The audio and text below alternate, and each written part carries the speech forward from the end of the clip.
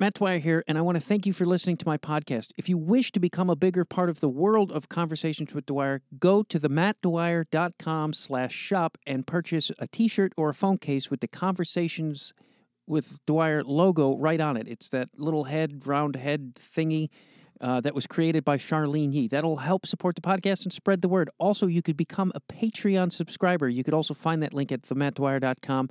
For $5 a month, you get extended interviews, video versions of the interviews. You get bonus episodes, all kinds of extra content, sometimes blogs. And there's different tiers, but the $5 one definitely is, I think, affordable for everybody.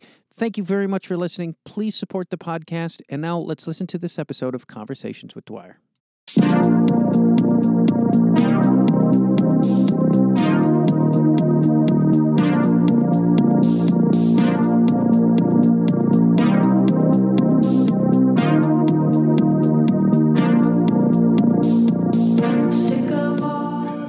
Hello, and welcome to Conversations with Dwyer. I'm Matt Dwyer. This is a music podcast, and speaking of music, if you like that song that played me in, that is called Lucky, and it is from the EP entitled Lucky, and that is by Lindsay Reamer, who is my guest today. And all things Lindsay are in the show notes. If you want to buy the EP, it is out on Dear Life Records. Dear Life Records, not Dear Life Records. Dear Life Records. So please buy it. Don't stream it. Buy it. Support Lindsay Reamer. She is a great new artist. And the songs, it's a really great EP. She's a really great songwriter, and we had a very splendid time talking, so please support her. And I can't remember how I learned about her. It could have been from Carly Hartzman from Wednesday, but I'm not sure. I don't remember. But Hartzman and her partner and Lindsay, they're on the same label. Doesn't matter. It's great music, and I'm glad I discovered it, and I'm glad she wanted to do the podcast because we had a really great, fun conversation. And I think it ran long, and I think it might be on Patreon, too, the extra stuff. So if you haven't heard of Lindsay Reamer, please check out her music, buy it, and like I said, go to themattdwyer.com where you can buy T-shirts, you can find my social media, and you could look at past episodes and see who else has been on the show because the guests list of my show is long. I've been putting out 2 a week this year. I've had so many guests, I can't even think about how many people I've had on, but I've had a lot of great conversations, and I think you would enjoy it. And if you don't, then I'm sorry. Go on about your day and forget about me. That being said, here is my conversation with Lindsay Reamer.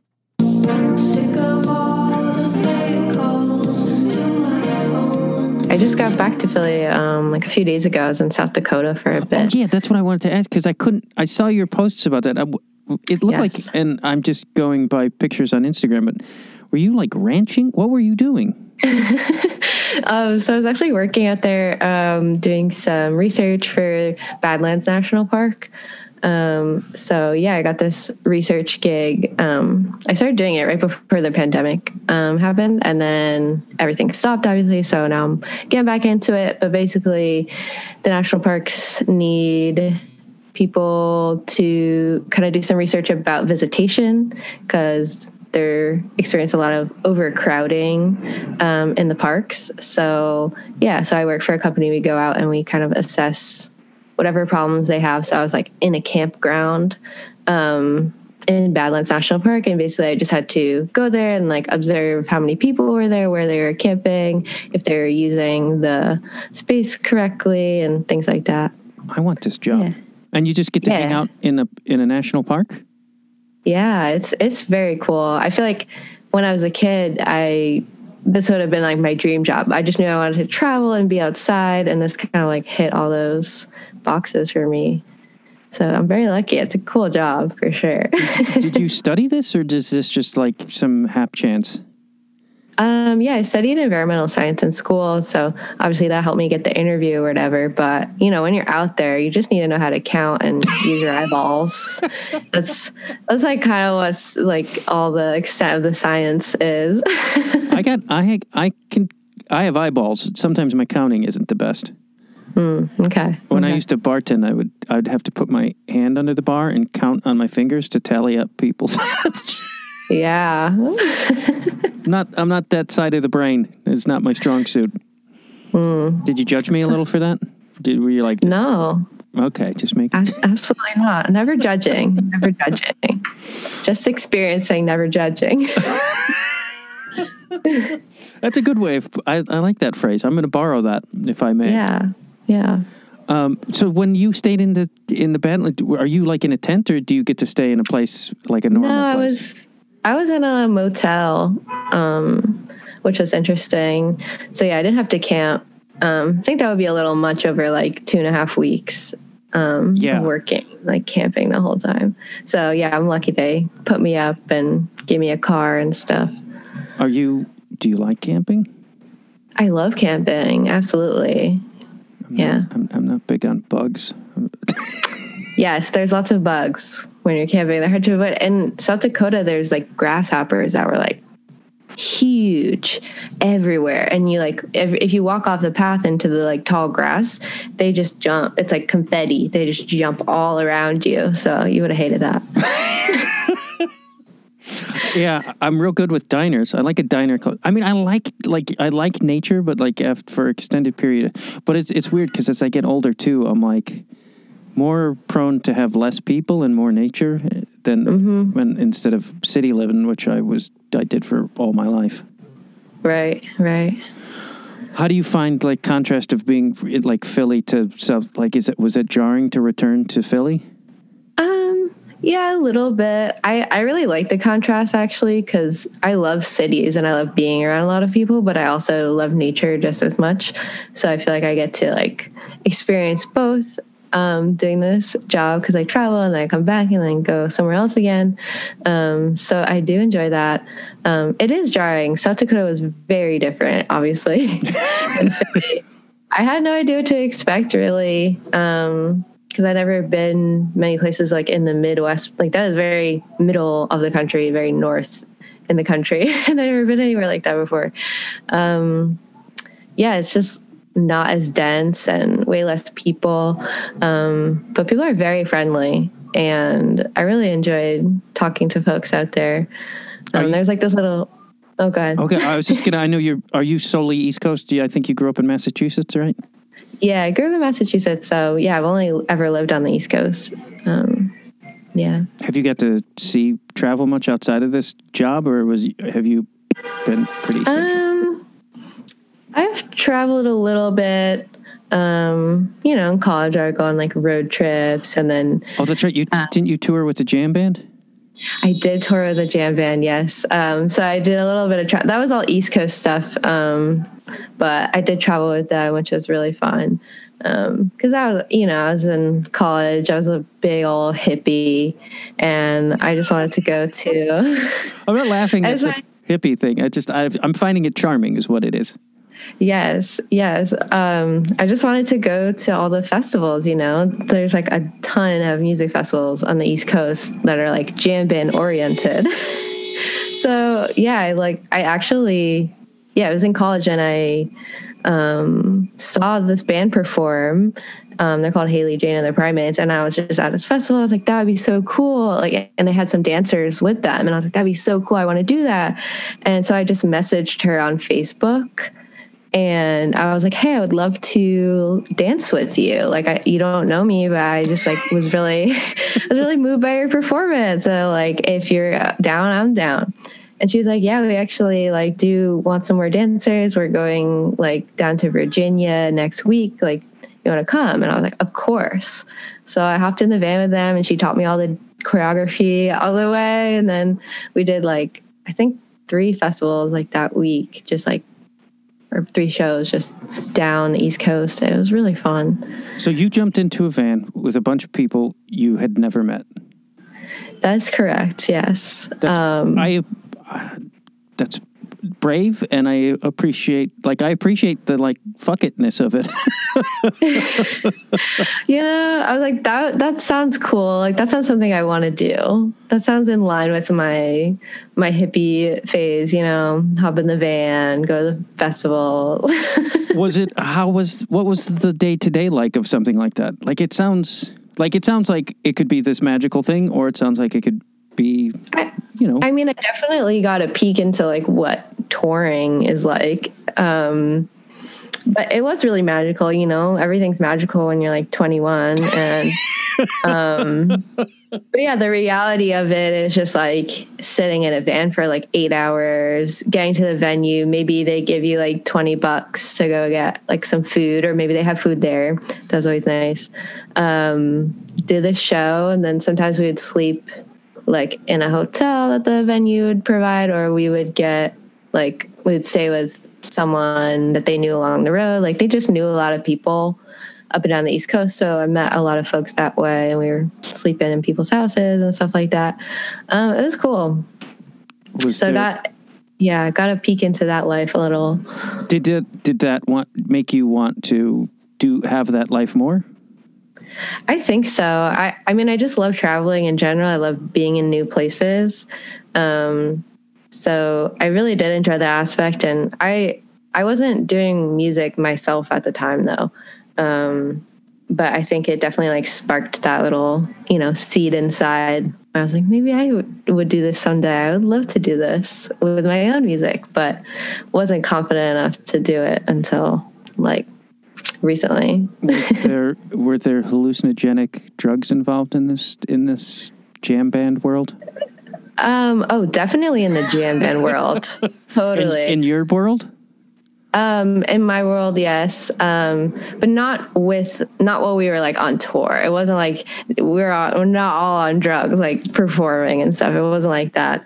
But yeah, there is a lot of hallucinogenic substances in this world, in the jam band world. I kind of got disillusioned with it a bit, because it almost seemed like, the music became secondary, and the music was created for people that were listening to it under the influence of various substances. And it wasn't about making music that was good to sober ears. You know what I'm saying? Like Oh, yes, I do know. Yeah. And so then you like listen to it and you're sober and you're like, what is this? Like they're just like trying to like play to this altered state that they know everyone is in when they're watching. But yeah. So I was like, I don't want to be around music that's just made for that purpose. I want music that is good for all different states of being. Yeah. I saw The Dead when I was in high school, and I wasn't into it. Like, I didn't like the live experience, and my friends were like, were you tripping? And I was like, that's a real bad way to go about, because right. I've spent an hour putting my face in a sink full of water and watching it drain out. So that's how, and that was the best time of my life. So I'm like, when you're tripping, that's not a gauge for what should be considered good.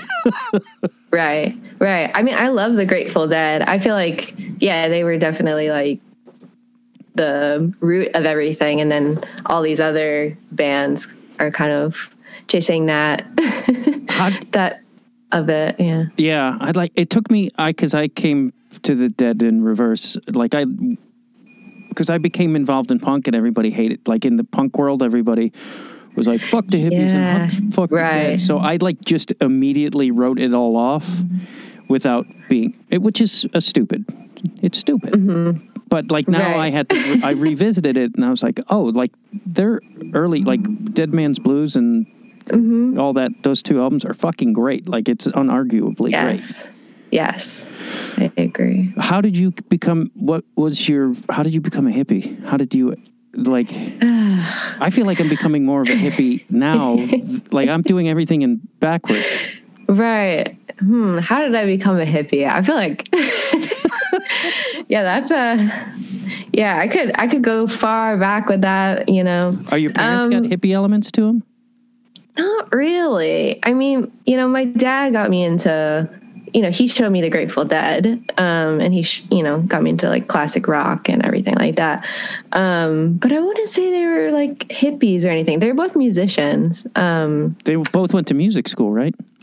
They did. They met. They didn't go to the same music school, but they met while they were both at music school in Boston. Did one of them go to Berkeley? Yes, my dad went to Berkeley, and then my mom went to the New England Conservatory, and she studied opera. And then my dad did guitar at Berkeley. So they just met, on the scene, I guess. Yeah. How much of an influence was them being into music an influence on you, music, like your curiosity and becoming a musician? Yeah. I mean, it's interesting because I think for a while it kind of had an opposite effect. They always really valued music highly in our house, like growing up. So I was always obsessed with music and listening to music all the time and singing. And I did like musical theater in high school and stuff, kind of following in my mom's footsteps a bit. But they always really stressed like what a difficult life it was for them. They were like, we just had no money and we didn't like have the life that we wanted to create for our family. So they kind of just moved on to different career paths. So I felt like I always kind of took that and I was like, okay, I guess music is not something I should devote all my energy to. It's not like a good way to make money. So it kind of had that effect for a bit. And then I just realized it was something that I really did want to focus my energy on. There's something I couldn't ignore anymore. It's just something I really wanted to try. And I was like, I might as well just give it my all and see what happens. How did because that was said to me too about it's a tough life. And right. But it's like, I don't know. I would rather be broke and happy than flush because I've done the 9-to-5 thing, and you know what makes you want to learn how to tie a noose? 9 to 5. Right. At least for me. I don't know. Yeah. I can't comprehend the psyche that goes into I love sitting in a cubicle. Right. Yeah. I don't know. I wonder if anybody likes it. There might be some people. I wonder, but I've never met anybody who really truly enjoyed that lifestyle, unless they were doing a job that they felt was really making a difference. Maybe, right. That would make it worth it. But, yeah, I mean, yeah, my parents definitely do not like it. Yeah. Yeah. So do you know what the transition was where you went from I should listen to my parents to fuck it, I'm going to make music? Yeah, it was after college because I graduated and I tried to get a 9-to-5 job. I tried to get a full-time job doing something with my college degree. I applied to all these jobs, went to these job interviews, and I never got anything. And I blamed myself for a while. I was like, I guess I didn't do well enough in school or something. And I, blah, blah, blah, just really hard on myself. And then it just clicked. I was like, it's because you don't want to do that. You're going into the interview and it's just obvious you don't want to do the job. And that's why. So that just clicked. And then I was like, well, what do I want to do? And yeah, I think it's always a breakup, it's always a breakup, and I was going through a breakup, and didn't really do anything else for a couple of months. I was very depressed, and I was just in bed relearning guitar because I had taught myself guitar when I was 13 just to play little indie covers and whatnot. But I didn't really write any of my own songs, so I was just relearning guitar, and I just started writing songs, and it felt really good. And so I kept doing it. And I feel like it just kind of builds over time. You start little, start small. And then it got to a point where I was like, wow, maybe I want to record the songs, and I can never just dip my toe in something. When I decide I want to do something, I have to just go all in. So wanting to record my own songs became, I have to learn how to record my own songs. I have to learn how to produce my own songs. Maybe because I struggle with asking for help. So my solution to that is just to overcompensate and just do it all on my own, which is something I'm working on and learning now. But yeah, that's just kind of how it happened, I guess. Just decided it was something I wanted to do. And yeah, I'm really obviously extremely happy I did. It was totally the right thing, and I feel really good about it now, and I'm keeping on going. I mean, from where I sit, learning to do all that seems wise Smart. Yeah, I think it is. And I think that it's going to benefit me in the future if I ever work with, I will. When I work with other folks, like in a studio or in a producer type role, knowing, on a basic level how everything is happening, I think it's very valuable. So it was the right move. Yeah. And just a lot of, from like the people I've talked to, there's always that like, I don't know, and I made this mistake. I don't do music, but I always assumed like people in the other seats. I was like, well, you know better than I do, which is right. Not, turns out mostly they don't. It's like mostly. Yeah. And it's like, if you have your vision for your music, then by all means, you should like let that ride, not the motherfucker on the other side of the desk, as I like to call him. Right. Yeah. I think, to get a good result, it's just all about collaboration, and collaboration involves being able to communicate your own vision. And that's kind of what I realized as I was recording my EP. Because I did involve some other people. I had some friends play, some parts, and I had someone else like mix and master for me. And I realized how important it was to know what I wanted, because that was going to contribute to the final product. If I was just like, oh, do what you think, that's not very collaborative. And I think it's just better for everyone if, but it's a fine line, because then you have to create space for them to bring, what they bring, because why else would you be asking someone else if you didn't want someone else's perspective? But maybe just like creating the world for the ideas to live in. Maybe that's the job of the artist, I guess. Yeah. Are you also learning to mix and all that yourself too? I haven't yet. It's something I'm interested in, because I do know some musicians who record, produce, and mix their own stuff, and it sounds great. And that seems like the ultimate form of control, because that's like the last little piece at the end. Yeah, that's something I'd be interested in, but haven't had the, passion for yet. And I'm happy to pay someone else for their like ears to do that. Yeah, so. It just seems like especially during the pandemic, a couple of the musicians I've interviewed, like John Dietrich from Deerhoof, he's like, he just makes a ton of money. Not a ton, I don't know the number, but he makes his living mixing albums and stuff when he's not doing anything else. And I was like, fuck, that's great, because anything to stay at home, right? Right, absolutely. When you said you used to play indie songs, like when you started revisiting the guitar, who were some of the bands and musicians? So I was a huge Regina Spektor fan when I was in high school and middle school. So I remember learning a lot of her songs on guitar. I play, Bon Iver was really big at the time when I was in high school, learned their songs or his songs. Like the Postal Service and Iron and Wine. There's like that whole like 2010s like folk phenomenon.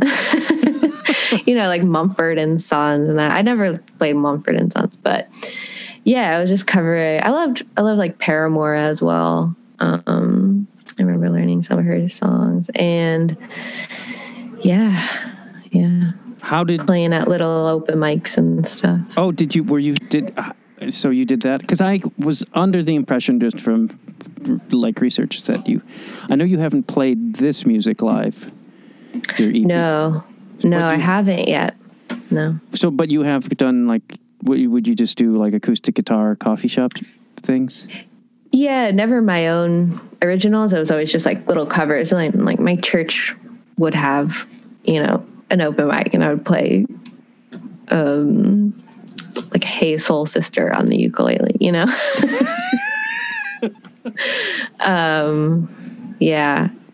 Not Shout at the Devil? You didn't do cover Shout at the Devil at the church? No, not at church. I mean, they would have been cool with it. They were very chill. So it wasn't a Catholic church. They were cool. They were with it.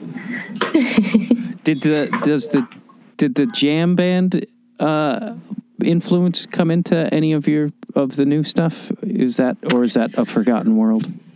Yeah, not at all. I mean, I do enjoy like psychedelic textures and music and kind of like nods to that. But yeah, no, I never even really listened to like jam music at all. I just would see it live, and I did enjoy, because shows are fun and things are fun live. But I never really listened to jam music. So I don't think it really influenced much. With, because you recorded, this was all done during the pandemic, correct? Yes. So in a way that, I don't want to say set limits, but you had to work within certain frameworks to do this album, correct? Yes, I did. Just basically the framework of my own knowledge and abilities. I was going to go to a studio, like, as I kind of decided to record the EP right, like early March, like right before everything happened. And then, then it happened. Couldn't go to the studio. So that's when I started learning how to record. And yeah, it definitely would have been completely different if I wasn't quarantined while doing it. I just had all the time in the world to focus on it, which is important because I was just learning everything from scratch. But looking back, like thinking about the ways I did things, and I would do it so differently now. And it's just cool to see the growth, and that I have actually like absorbed a lot of information and learned a lot since then. So that's really cool. Can you just, like, if the pandemic didn't happen, do you think, do you have any idea, like, what the album would sound like? Did you have a different vision? And was it going to be more folk influenced? I think, yeah, like going into it, it was going to be more folk influenced for sure. But then when I started self-producing, I don't have a drummer, so using a drum machine felt right. And then I got really into synthesizers because that's like a whole world that I got super into. So I got a synth and then added that, and I love how that sounds. So I think that definitely changed the sound a lot. If I had gone into a studio, it would have been like me just on the guitar probably, and then other musicians playing other instruments. How do you feel about having to go into that different direction? I feel really good about it. I think, yeah, I really enjoy producing, and I love electronic music in general. That's always been, not always, but more recently in the past like 5 years or so, something I was really into. So it felt right to switch gears like that. And I don't think I would go back necessarily. I mean, I don't know. I feel like I'm just making what feels right. I'll sit down and whatever sounds right. If it's like a house beat, then I'll just go with that. But yeah, it's like, I always wonder how it is for other people and like what their processes are. Like, do other people, like, I always wonder if people are like, when they sit down to write or produce, they're like, I want this to fit nicely in this box of this genre. Because I don't know if people do that, because I definitely don't. I just am like, oh, it's gonna sound like whatever it sounds like. But then I'm also, the downside of that is I feel like it's hard to find like cohesion within all the different sounds that come out with that approach. So yeah, I always wonder how other people approach things like that. Yeah, it seems, I mean, just from my experience to talking to tons of you people, that's how I'm going to phrase it. You people. You musician. Us. But like, I talked to Micah Nelson yesterday, and he's just like, it's all that sort of follow your muse sort of thing, which I think is interesting. I feel like do what you feel is you. And then I guess he was saying like he analyzes it afterwards. Like he'll just be like, is this, and is it this, is this right? And, and if he says, if it doesn't sound like something that fits him or whatever he's trying to do, he'll just try to start layering it with other stuff that will fit into that. But like, as long as the core of it, is, and he was saying, and I don't know, cause I don't write music. Did you know I didn't write music? I didn't know. I don't know. I make up a lot of songs to my children about poop. I do have that about them pooping specifically. Okay. That sounds like a lovely catalog of songs. You could sell those, you know? Yeah, there's Poop in the Tub is one of them. Okay. Yeah. Anyway, but I mean, when you started doing music, did you go back to your parents and have to be like, hey man, guess what I'm doing? Yeah, that was very interesting. Because they were like, what? That's what you're doing? Yeah, I think they were kind of surprised because it wasn't something I really was focused on for a while and didn't really tell them about. Like I wasn't like, hey, I'm like playing guitar again and like doing all this stuff. And then it just came to a point I was like, yeah, I'm recording an EP and I'm releasing it. And so yeah, I had to come out to them as a musician. But they're obviously very supportive. They're amazing. My mom is like my biggest fan. She contributes to every single one of my Spotify streams. So shout out to her. And how did they respond when they heard it? And they loved it. Oh, yeah, they loved it. Yeah, I was really surprised, and it was cool to like share that part of myself with them. And they thought it was great. So that felt good. That would be bad if they're like, Lindsay, this sucks. I've always wondered. They would never say that. Yeah, I've wondered that as a parent. I'm like, am I capable of seeing anything my daughters do that is not good? Like if they painted like something, would I be like, I don't know. I'm just thrilled that they're doing anything creative. I'm like that it's like I'm like, just don't join a sorority, don't become an accountant, please, and don't become conservative. They're gonna become an accountant now to rebel. That's like that's rebelling. My biggest fear is that they're gonna become like, you know, center. Like I'm a fucking filthy lefty, so I'm like, please join me in my filthy leftiness. Right. They're just going to be like, screw you, Dad, I'm going into finance. Which actually I could use the help, so that wouldn't be so bad. Yeah, there's positives to that. You got someone to do your taxes. Yeah. Maybe I need my kids to become rich, like being horrible there you go. Corporate monsters, so I can retire. Because otherwise it ain't going to happen, man. Right. Was there at all like that, was going into music, do you think, is that tied at all to rebellion towards your parents or not at all? As I was asking it, I felt like it probably wasn't. I don't think so. No. It definitely was like a little pushback just because they put me on a path, you know, they're like, you can go to college and get a college degree and then you get a job. And that was like the whole thing. So yeah, I'm definitely doing something a little different than that. But they've always been super supportive. So it's like, it doesn't feel like rebelling at all because they're super into it. So I wonder if there's a moment of like living vicariously on their. I wonder. I mean, my mom has like always kept music in her life.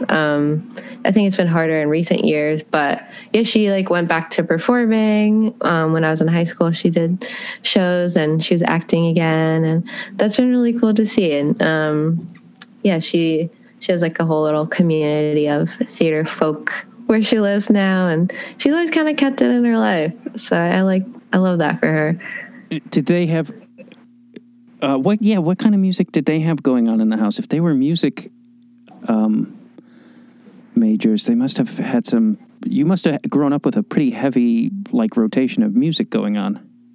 I guess so. It's hard to remember. I mean, the things I remember most is just my dad showing me. You know, the Beatles was like the first band I really got into, and it felt like he was just like passing down something to me. He's like, "This is the Beatles. Like this is music. Like check this out."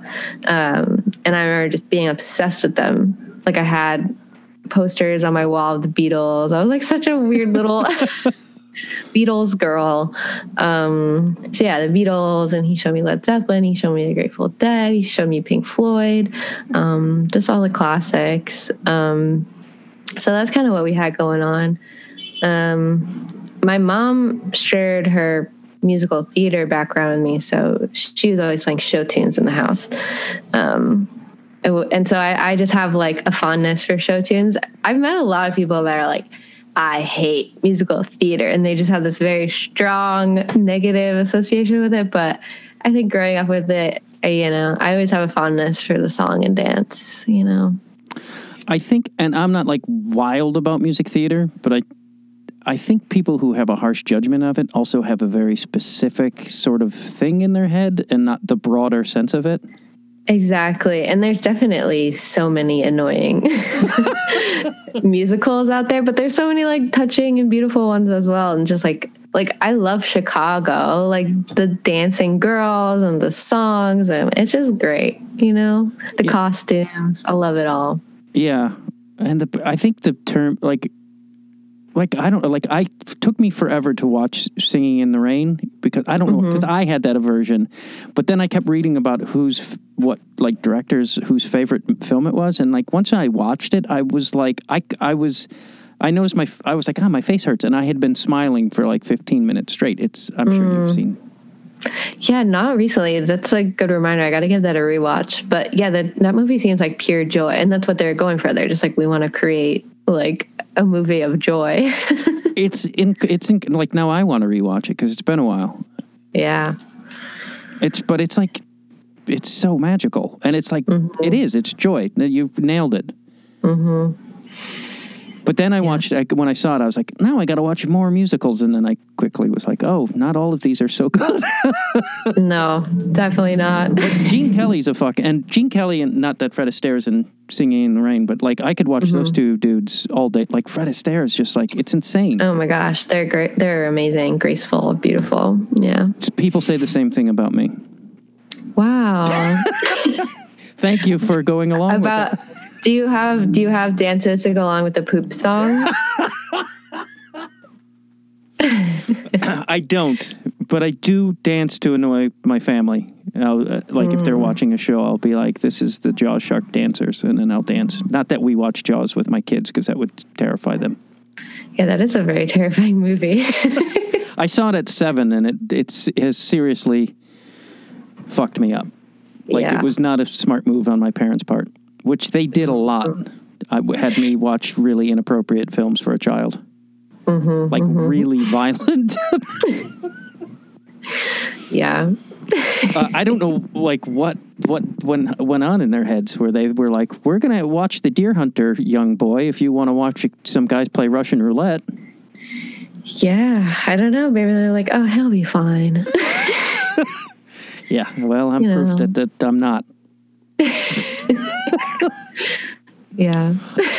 Did you, when you started writing the songs for this, because you said you look at it and sometimes they don't all, did you have a mix of songs to pick from, and that's why you have the EP? Or was it? Yeah, I had more songs. It was funny because when I first wanted to record an EP, it was completely different songs. But then I kept writing and I was like, oh, these songs are better. And I'm glad I didn't end up putting the first batch of songs out. But yeah, it was just kind of like the songs that I felt were the strongest or felt most inspired by to do something with the production. Or I think one of them I wrote as I was recording because that came out too. And then that felt very fresh. And I was like, oh, I want to include that. So yeah, it's just like a mix of different things that I was working on at the time. But Lucky was definitely the cornerstone, the song. For me, when I wrote that, I was like, wow, I think this holds the EP together, and then the rest are just, supplementary. But it's great, if I haven't said so. I was thank you. Immediately taken with your music, and I messaged with Flaking from Wednesday. I'm the singer of Wednesday. Oh, Carly, thank you. I feel horrible for flaking on that because we've messaged. Yeah. But I was like, do you know her? Because I was interested in getting you on here, and oh, cool. And we both went back and forth about how great your songs are. She's like, I don't, but we should maybe. But she was like, she's great.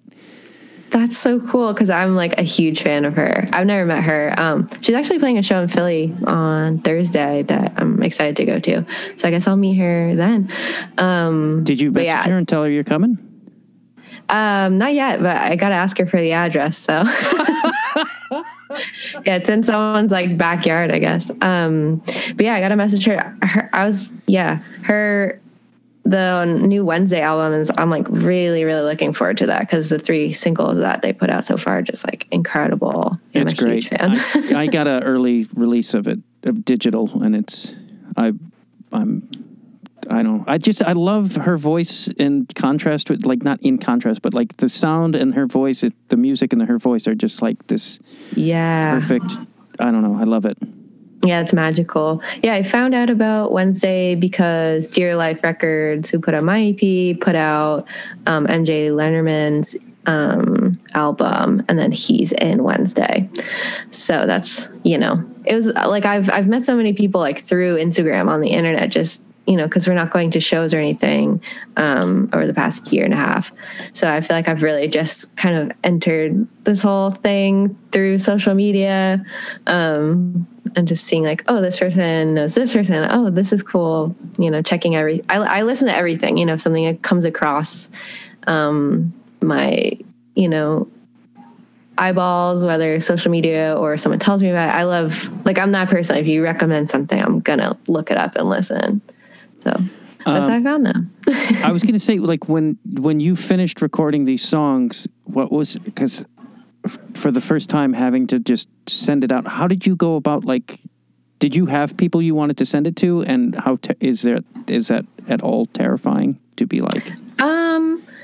So yeah, I like finished the songs and I was like, I have no idea how to release any music. That seems really, like, I just don't know anything about that. So I wanted to get some help with that. So I was doing a lot of different, researching different little labels and seeing who was accepting demos. I had no connections in any like music scene, even a small one in Philly.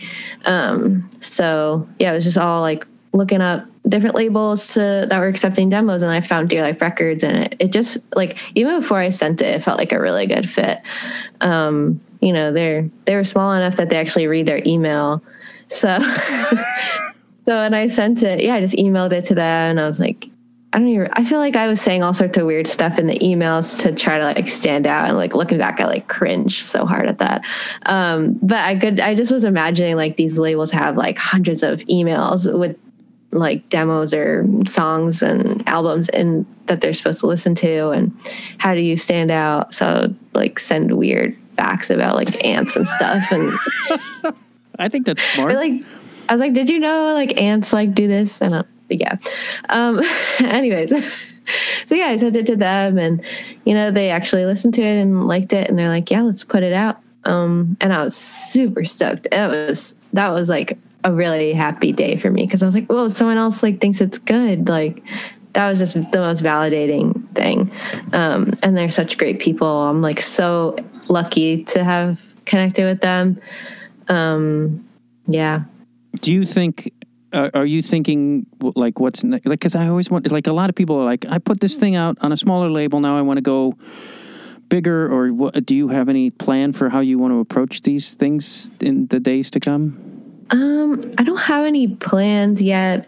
Yeah, I gotta like make the next thing first. I actually like recorded an EP while I was in South Dakota over the 2 weeks that I was there, like in my motel. That's awesome. And I had never like written so many songs in like a short period of time before. So I don't know if I'm gonna put that out yet, because I was definitely going a little crazy and I have no idea if it's any good or not. I was just like, I just gotta like make something. So I recorded this EP and I think it's good. I don't know. So maybe I'll record that in like a more professional way and put that out. But yeah, I have no idea how any of this works really. Like, I'm like learning a little more like how the music industry operates. But for the most part, it's pretty like mystifying. And I feel like you don't really know what's going on until someone tells you, oh, this is how this happens and whatnot. I'm surprised to keep that I continue to find out how I just would think that things with labels on the larger side would get better because people are getting smarter and they don't seem to go that way. And I'm fascinated because there are all these smaller labels that are doing really like Dear Life and Perpetual Doom and Fire Talk, which is I think out of Chicago, and they have some bigger-ish art. But I'm like, it seems like people are going more towards those labels, and I don't know. I'm wondering if there's what the future of that is. Yeah. I think the small labels are great. Just for me, the most invaluable part of it was just the community, just not knowing anybody and then being welcomed into this community of like small artists was just so great because everyone's so supportive and wants to listen to each other's stuff. So you already have this like built-in community and like network of people that are going to care about what you release, which is so valuable when you're just starting to just have that people, because that's how things grow. You just need that little group of people, and then word of mouth and whatnot. I don't know. Yeah, it seems like it's kind of a mess. I just hear like really bad stories about people that work with like large labels and they get screwed over and all this stuff. Yeah, even some of the like the bigger indies, I'm like, I will hear things from various, and I'm just like, fuck. Like, it's just unfair because right now it already sucks, as for all artists of almost every genre. And it's just like, I'm like, really? People are still getting fucked, huh? Okay. Yeah. Yeah. That's what it's interesting because you mentioned having a community through Instagram and like with Wednesday, and I just find it's interesting because it seems to be like the music cultures. I talked with Andy from Vetiver about this, of like now the music scenes are like more this like just not like connected to a city but through Instagram and it's like how sad it will be that you guys don't have the urine soaked bathroom of a club but it's like go ahead. Yeah. I'm sure there'll be many urine soaked bathrooms. Nature is healing. We'll return to the urine soaked bathrooms. But it's like you have a connection with Wednesday and it's like it's a different kind of scene, but it's still connected. I'm curious to see how that will affect the way music scenes are in the future, if it's more like people connecting from different cities. It's fascinating to me. Yeah, I agree. It seems like that because the community kind of surrounding Dear Life Records, like there's people in Asheville, there's people in Tennessee, like it's definitely not just Philly. And then Mike, who runs the label, just moved to Maine, so it's like really all over the place. And Frank lives in New York City. It's definitely not. I think we're more connected by our work than like where we live. I think everyone in that kind of in the Dear Life Records sphere just really values like good songwriting and pushing the boundaries and kind of existing in multiple genres at once. And I really appreciate it and love being a part of it. Do you? The songs that you created in South Dakota, and you were saying you were going kind of crazy, and then earlier you said you were like, you've started getting into writing again, or writing and playing guitar because of the breakup, and I'm wondering if there's a connection between how you're doing emotionally and when you create. Yeah, that's something I'm working on because I'm trying to make like my creative process more of a daily thing that doesn't depend on my emotional state, because I think that's a healthier way to approach it. But I struggle with like my mental health and depression and stuff, and when I'm really depressed, it's hard to make music. It's like the last thing I want to do, but then it's just always like I get really depressed, I don't make anything at all, and then it's just like clicks again one day, and I'm like, oh my gosh, I have to make all this stuff. So I think that's what kind of was happening in South Dakota. I hadn't really like recorded or written much songs or put much time and energy into music in like maybe 2 months or so. And then I was there and I was like, what am I doing? Like, I'm in this cool place. I gotta like use it somehow. And then I just kind of manically was just writing and recording all these songs. So there's a definite connection there. Do you yeah, but are you hard? I was just going to ask if you're hard on yourself when you're not creating and when you're in those days. Absolutely. It's really hard not to be. Yeah, it's like, oh, I'm never going to write a song again. I'm never going to, it's over. I just, I got it out of my system. I guess that's it. But that's never true. It always comes, it always comes back. And I always surprise myself and end up, realizing I was still growing, even though it was like a stagnant time. I was still growing. And I think periods of rest are really important. So I think I think this bleeds into a lot of different, areas and professions, but just honoring periods of rest, and not looking at them as like an inactive period. It is an active, like rest is like an active, state. It doesn't have to mean you're being lazy or something. You're just giving your brain needs to recharge and recalibrate, and then you can just go back in like and feel better than you did before. Yeah, so.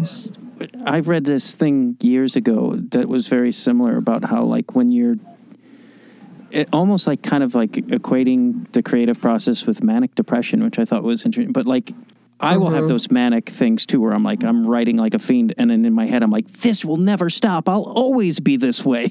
Right. But then, but like those, when you're depressed and you're like sort of in that state too, you're also more in this book I read, they were saying that you're more observant and you're absorbing more as well. So it's not like you're just shut up. It's like you're feeling and so it's like this whole, it's beyond just recharging. It's this, you're taking in and processing. And once I've read that, I was like less hard on myself, though it's still there.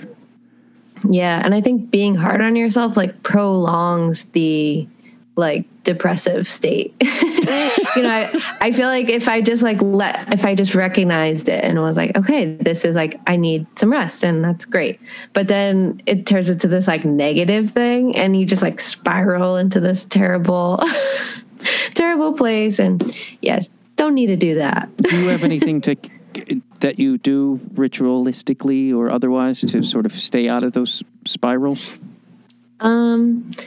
I've been like cleaning a lot recently, and like in a healthy way for like the first time in my life. I've always like struggled with like keeping my space neat. But yeah, I've been waking up in the morning and actually listening to a lot of podcasts. So I'm really excited to be on a podcast because I had never really like listened to many, but there's just really something about folding the laundry and listening to other people talk. And like instead of focusing on like the chores, I'm just listening to this other thing, and I feel like my body is like doing this other thing, but my mind is elsewhere because I get to listen to other people talk. So that's kind of been my ritual, is like waking up in the morning, drinking some coffee, cleaning my room, doing laundry or whatever chores I need to do. And that's really helped me avoid the like spiral, because I think that's where it starts for me, is if my space is looking absolutely insane, I'm like, oh, that must mean I'm insane. So if I can like manage that and like keep everything visually like peaceful, I think it helps me feel internally peaceful. So that's been a like nice thing to figure out. Yeah. What podcasts are you listening to, or do you like? So my favorite podcast right now is called Celebrity Book Club. And it's these two comedians. They're actually from Massachusetts, but I didn't know that until I started listening to them. And every week they read a different celebrity memoir, and then they talk about it. And it's hilarious. Just because like I would never, like I don't read celebrity memoirs. I'm never going to do that. But I love hearing them talk about it. And it's just, yeah, it's great. Oh, that reminds me like of The Dollop, which is have you listened to The Dollop? I have not. It's a history podcast. And it's two comedians, two really funny guys, Dave Anthony and Gareth Reynolds. It took me a second. I'm bad with names. But the one guy does like immense research, and the other guy doesn't know what the subject's going to be, so he's in the dark.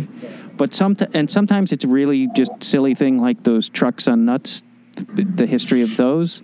But the other ones will be very, Ronald Reagan and John McCain, and which I tend to like the political ones because they usually just really fuck those guys up. Yeah.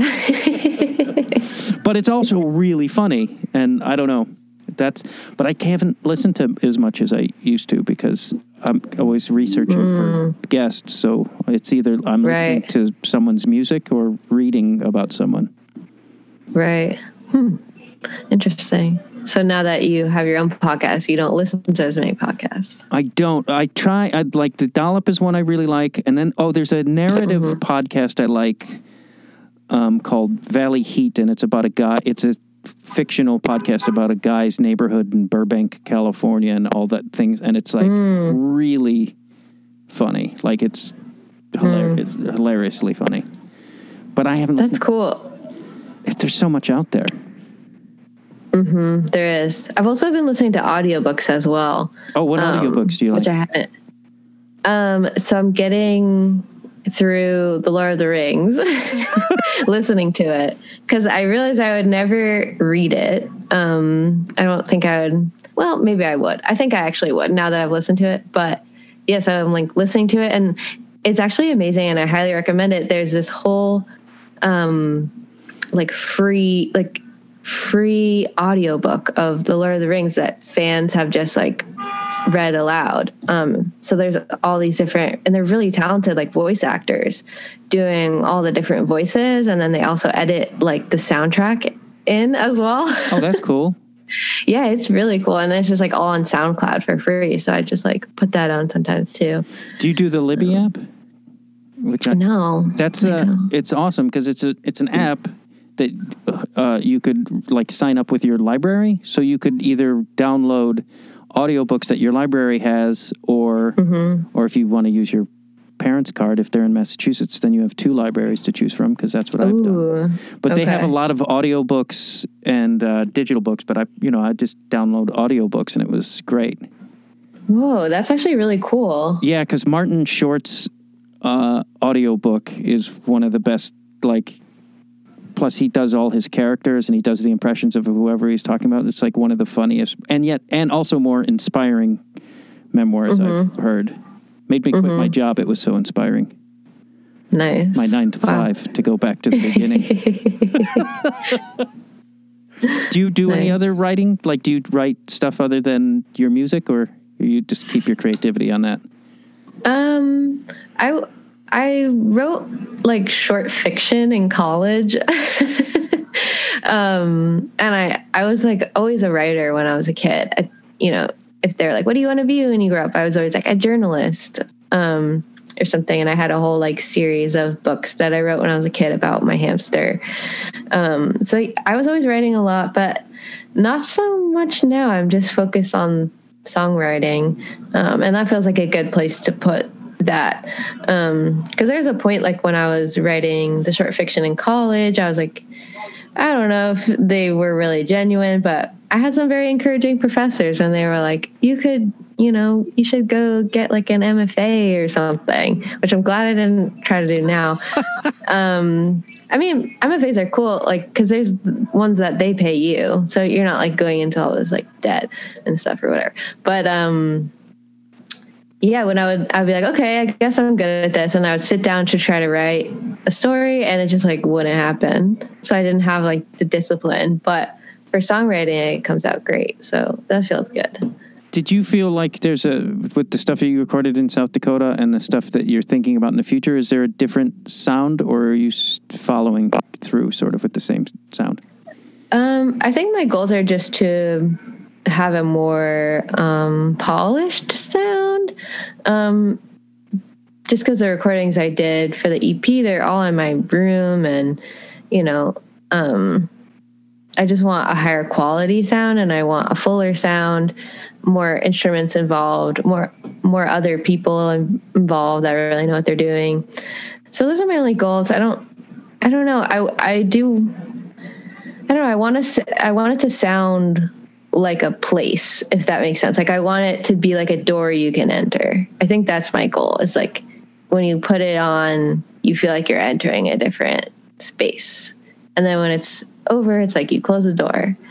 Because I think all my favorite records that I feel very moved by, have that sense. So I guess that's what I'm aiming for, more than just like a sound. Yeah. I dig that. I like that. Greatly enjoyed talking to you, and I had a feeling it was going to be great because you're great. So thank you. Oh, thank you. Can't wait to hear more episodes. I'm going to be a listener now. Thank you. And you have one of those good days. Sick of all the fake calls to my phone. Thank you very much for listening to Conversations with The Wire. Please become a Patreon subscriber if you like. Also subscribe to the show on your iTunes or what have you not, and tell your friends about the show. That would mean a lot to me. As well as go to the link tree in the show notes or themattdwyer.com or Conversations with The Wire at the Instagram, and you could learn more about the show, buy merch, and all those great things. Thank you very much for listening.